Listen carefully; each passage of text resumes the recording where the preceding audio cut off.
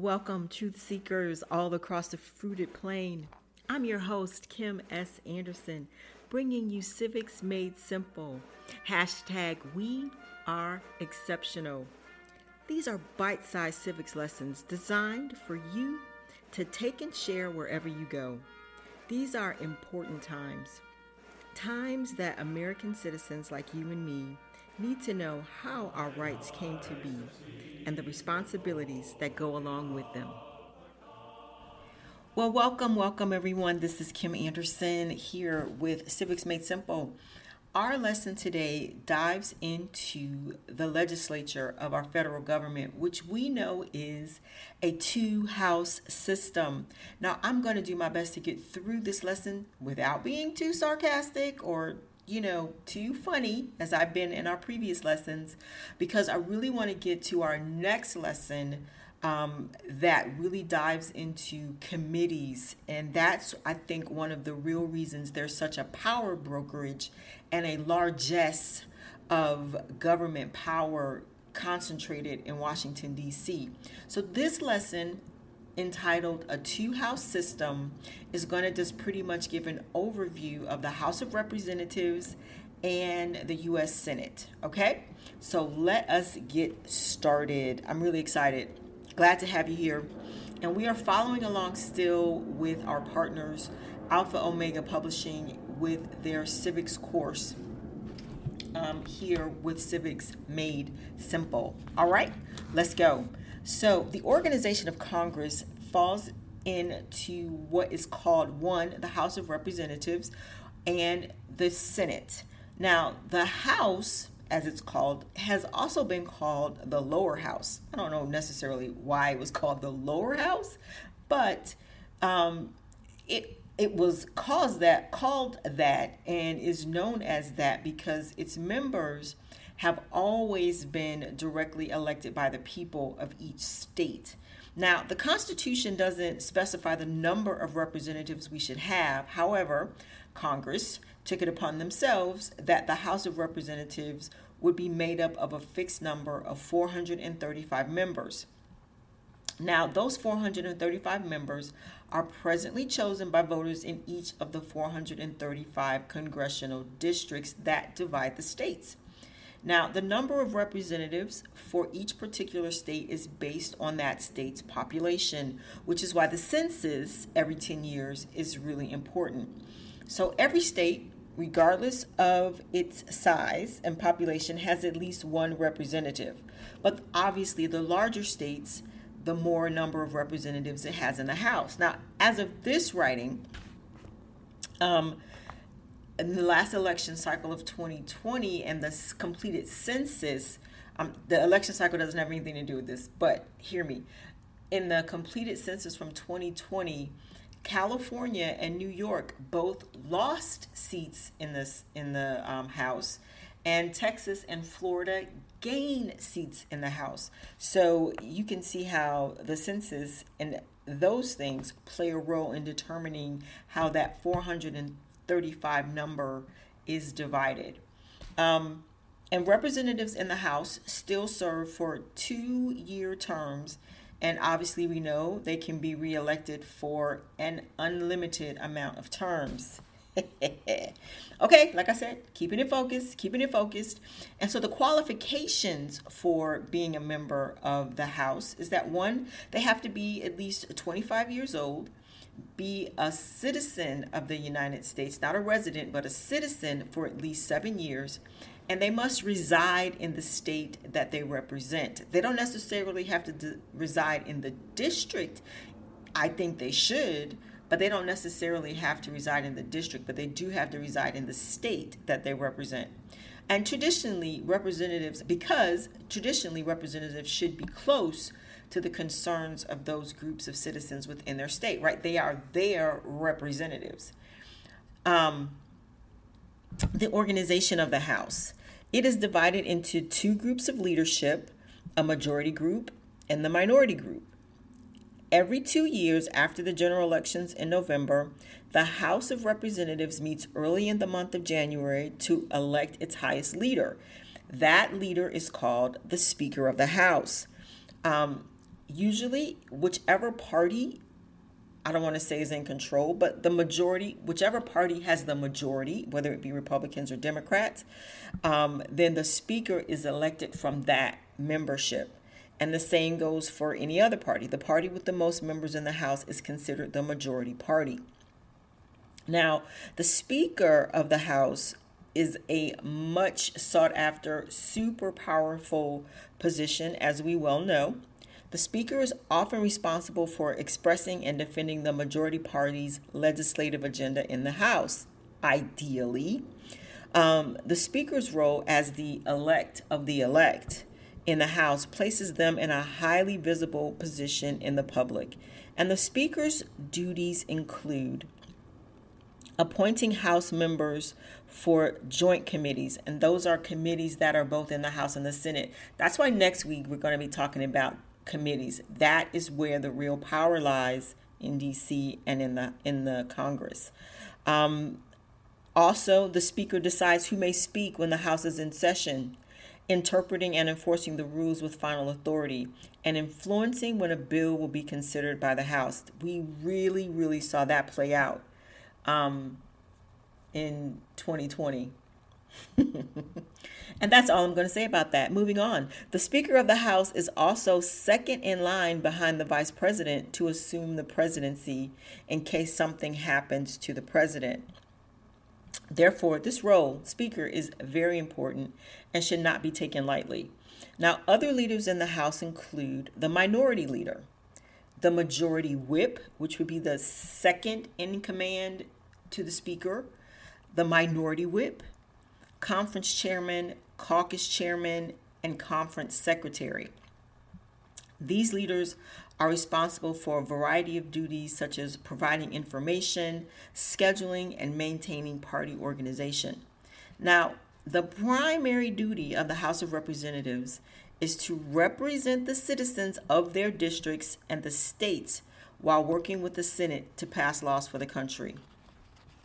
And as we well know, those of us in the states who have lived through 2020 and the preceding 4 years, the House of Representatives is also has the sole authority of impeachment.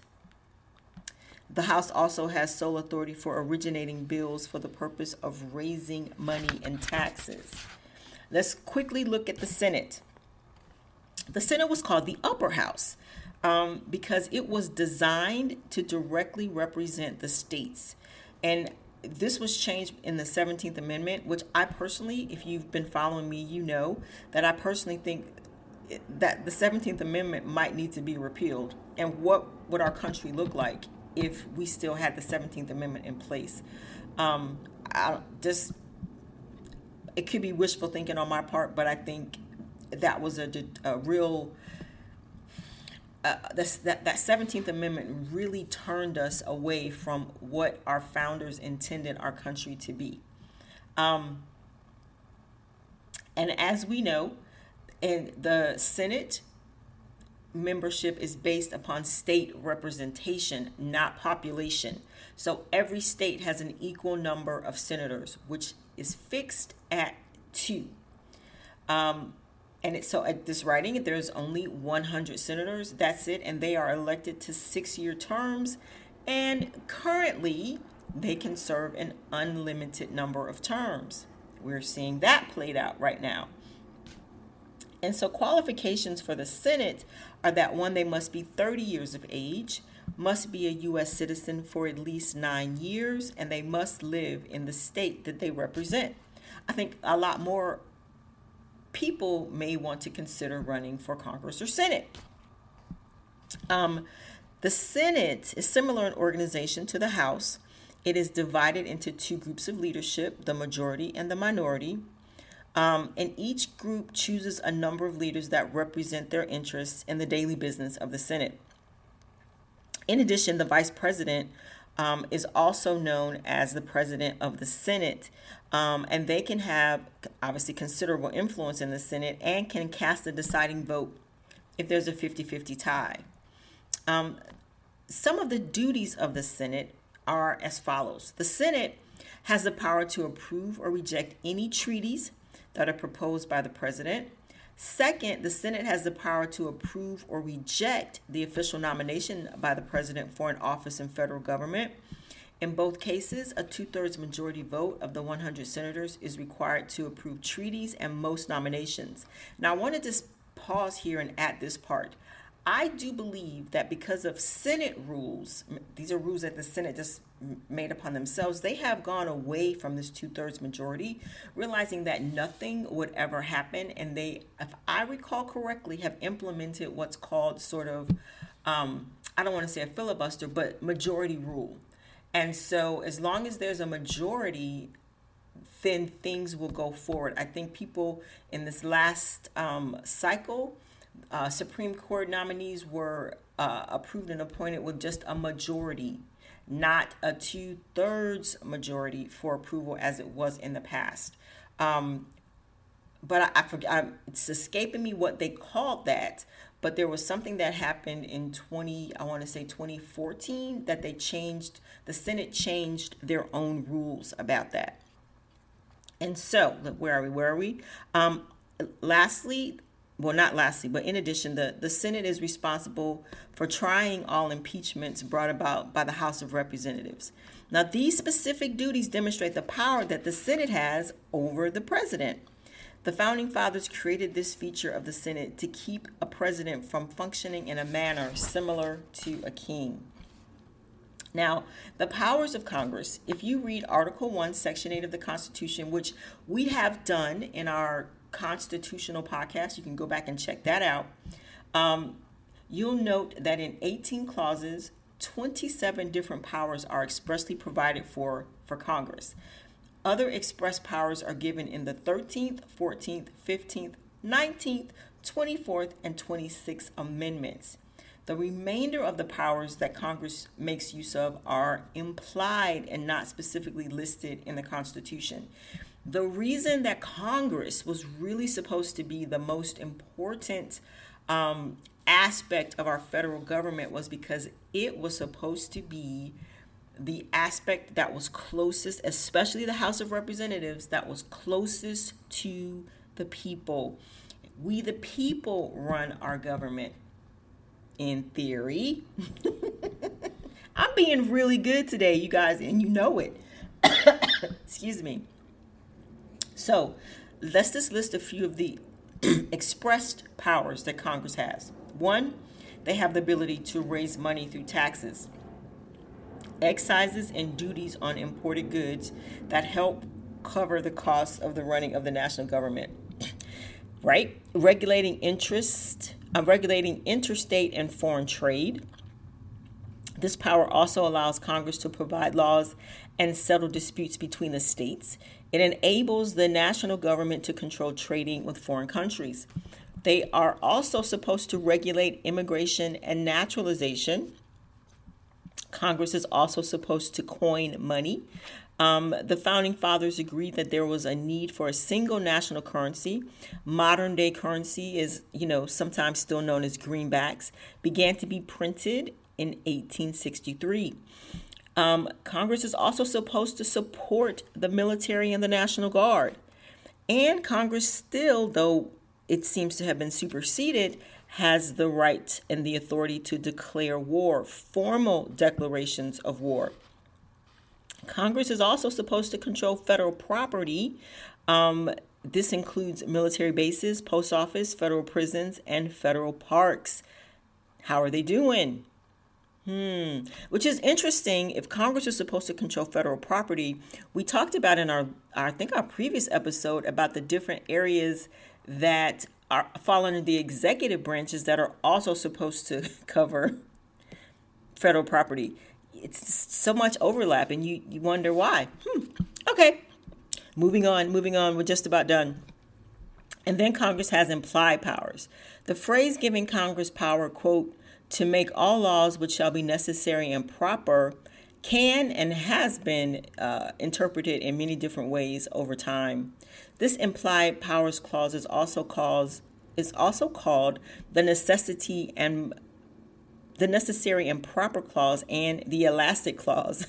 Because if they can make any law, They will.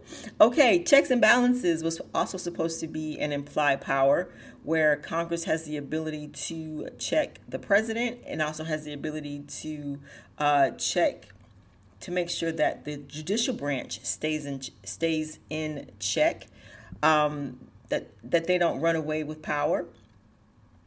And we also said that they also have the ability to approve treaties and nominations. They also can override a veto if they feel that something's strong about what the president does. And it's sort of this check and balance system that allows Congress to function properly and under constitutional authority. And so, guys, that's it for now with Congress. Just an overview, a really, really broad overview of the two-house system. Now, in our next one, I think we're going to dive a little deeper into the committees. And I'm probably going to do a little bit more outside research than what we have here with Alpha and Omega, because we really, really need to dive in and understand what these committees are all about and what they do and why this is where the real power lies in DC and in Congress. So, because I can tell you right now, there's over 20 committees, House committees, 16 Senate committees, 68 subcommittees. It's like, what do these people do all day? Yeah, we're going to talk about it. We're definitely going to talk about it. So stay tuned for that. Committees in action. And then after that, we've got, let's see what's coming up after we talk about the committees, how a bill becomes a law.